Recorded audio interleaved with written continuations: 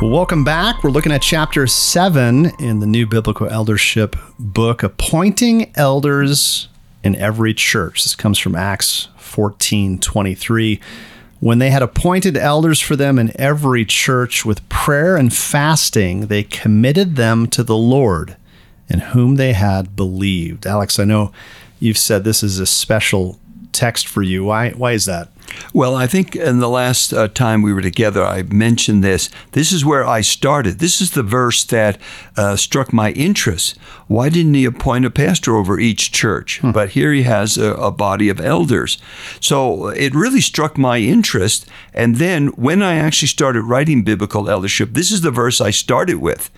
And I can remember even now going through all the commentaries and how interesting it was and fun it was to just understand this verse, the grammar of this verse, the context of this verse.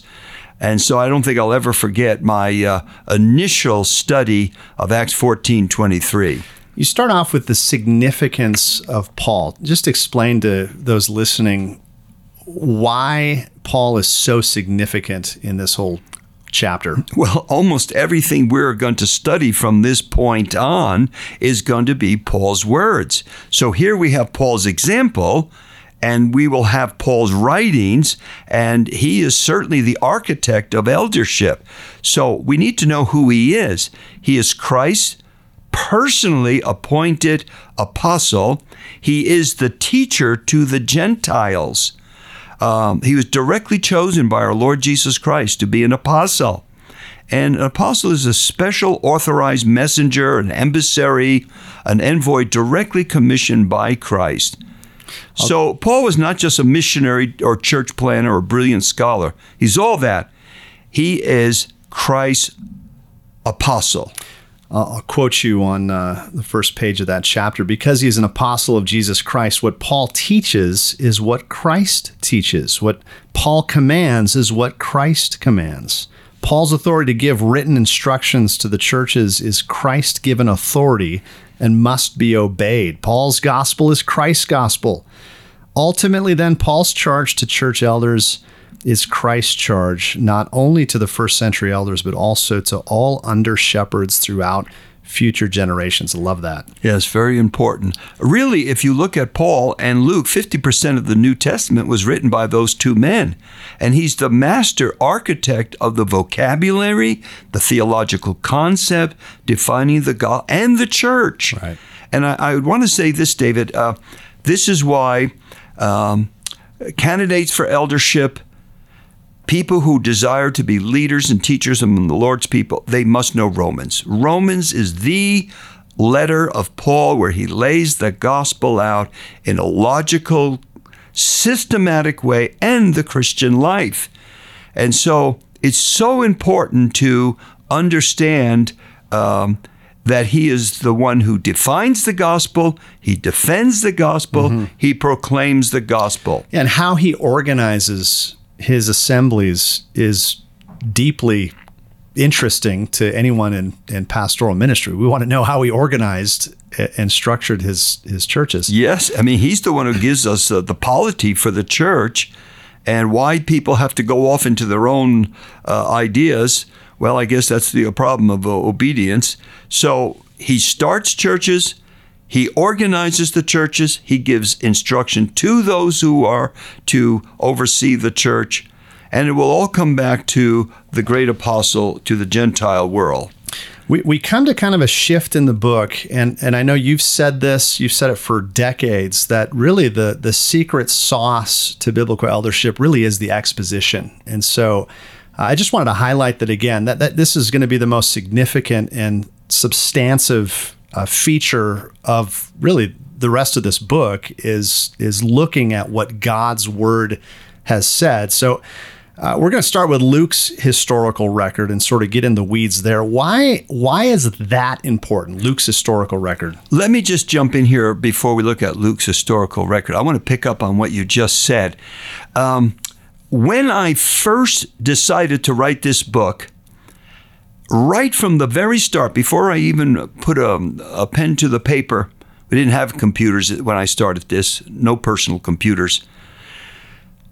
I decided it's going to be a Bible exposition. I'm going to take my reader through every single verse. I had noticed in reading other books, it was largely from a denominational viewpoint, very little scripture or just text of scripture written out, but no exposition. And so at the very dawn of this book, I decided that's what it's going to be.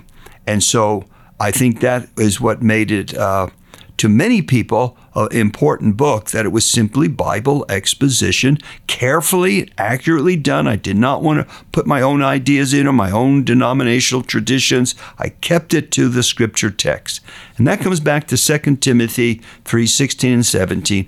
All scripture is breathed out by God and profitable for teaching.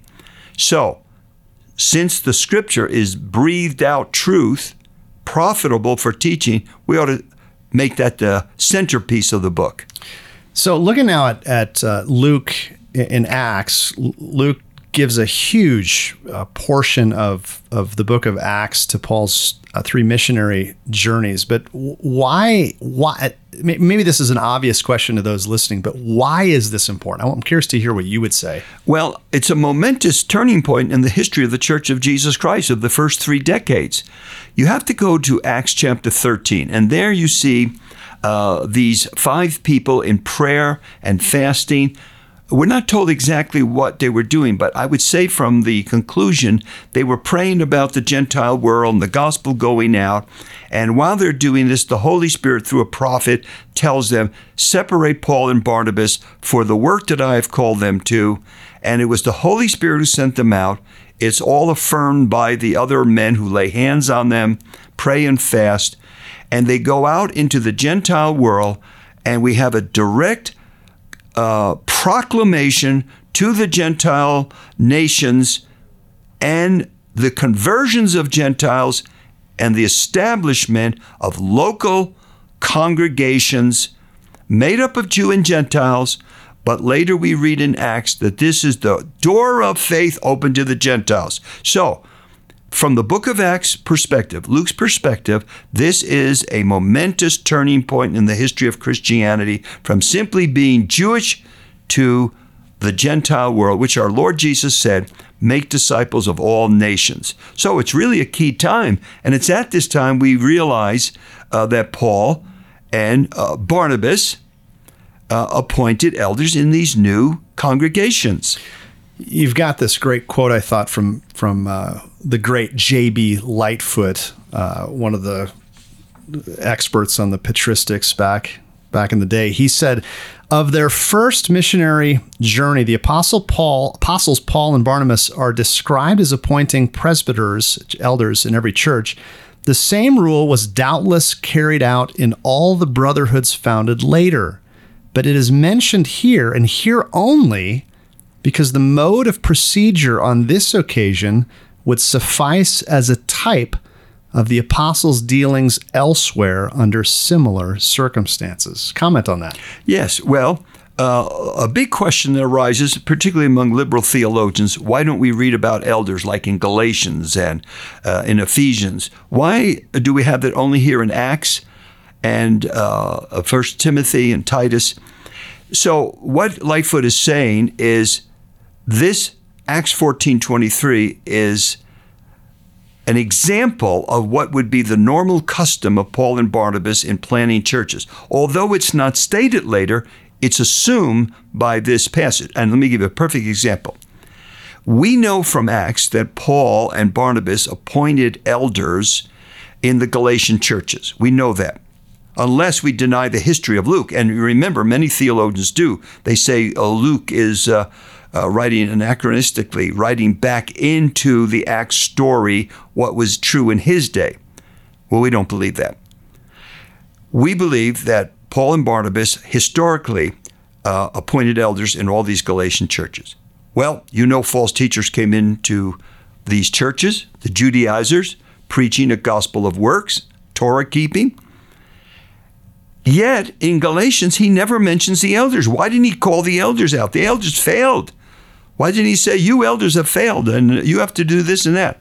Well, I'm going to answer that later when we get to Philippians 1:1. But just very quickly, This again, we see the brotherhood and the one anothering. All the believers were responsible for this failure. Certainly the elders were responsible, but they were all responsible. And he even says, "Oh, foolish Galatians, who has bewitched you?" In other words, he holds them all accountable for adopting this false teaching. So, you see Galatians, there's no mention of elders. There's mention of elders in Acts, and so people will go, see, Acts is wrong. One of the key parts of this chapter is focuses on this word appointing elders. We see Paul and Barnabas do this. Talk about this word for a little bit, this verb appointed, which means appoint, install, choose, but talk about how this word is so often misunderstood. Yes, it's very misunderstood. So way back in the days of John Chrysostom and the very famous Greek orator and commentator, and many following him said the word means ordination by the laying on of hands. Well, the word means no such thing. The apostles in Luke, they have a specific Greek term for the laying on of hands. That is not the word here. And then others say, well, the word, its etymology is made up of two words, hand and to stretch. And so the word means to stretch the hand, which means election by the people, and that the apostles simply presided over the election of the elders by the people. Well, this is called the etymological fallacy or the root fallacy. You take a word and you take its etymology and you say, well, that's what it means. No, meaning is found in usage. That's a basic linguistic principle. This word can mean election. It can mean choosing by the people. It can mean that. But over time, it dropped that meaning. And if you look at Josephus, Philo, and others, the word simply became the word for appoint, install, choose. Now, in the back of Biblical Eldership, in the footnotes, I give all the references there in the writings of the Greeks and the Jews where the word simply means appoint or choose. But look at the grammar. It's so important as Bible students we have some idea of grammar. Verbs, nouns, pronouns, prepositions, very important. If you didn't learn that in high school, I would say get a book and go over that. Wouldn't take you long. The grammar here answers the question, puts us on the right trail. You have a verbal form here, participle. The subject of the verb, the verbal form, the subject is Paul and Barnabas, not the church. It's Paul and Barnabas who did this appointing. And then you see the pronoun, them. It's not by them, it's for them. Paul and Barnabas appointed for them, the churches. So Luke doesn't really tell us the role the congregation played in this whole process of appointing. No, there's nothing in this text that tells us about the method of appointing.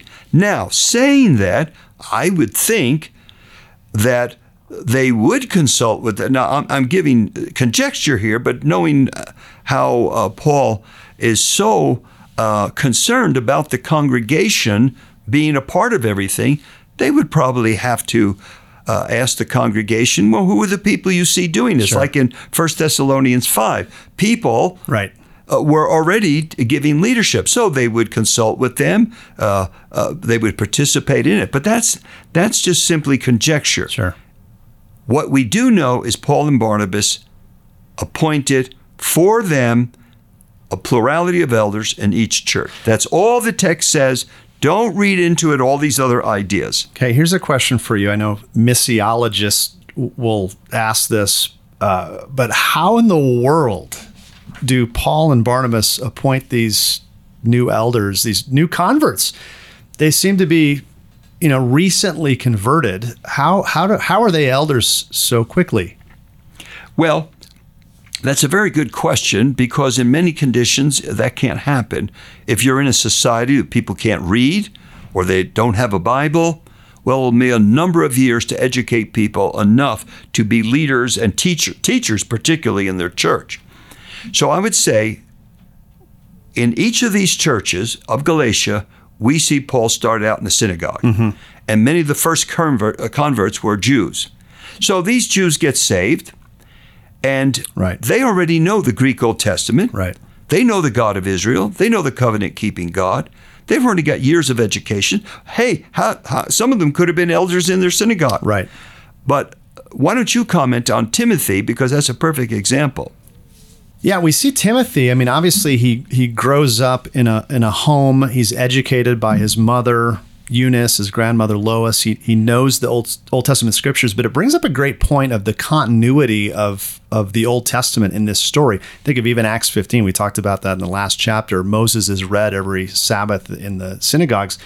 There's this assumption that these elders would know the scriptures. They've been taught the scriptures. You even reference Romans 15:4. Whatever was written in former days was written for our instruction, that through endurance and through the encouragement of the scriptures we might have hope. It's inconceivable that these elders would not know the scriptures, would not know sound doctrine. They're being grafted into this story. Even 1 Corinthians chapter 10, verse 11. Now, these things happened to them, the Israelites, as an example, but they were written down for our instruction, on whom the end of the ages has come. So, obviously, these new converts had some context and understanding of the Old Testament. They were fluent in the scriptures. They're part of this story. And so what's new is that Jesus is Lord. Jesus is the Messiah. He's the Christ. And they have a whole new understanding of what the gospel is, the good news of the kingdom.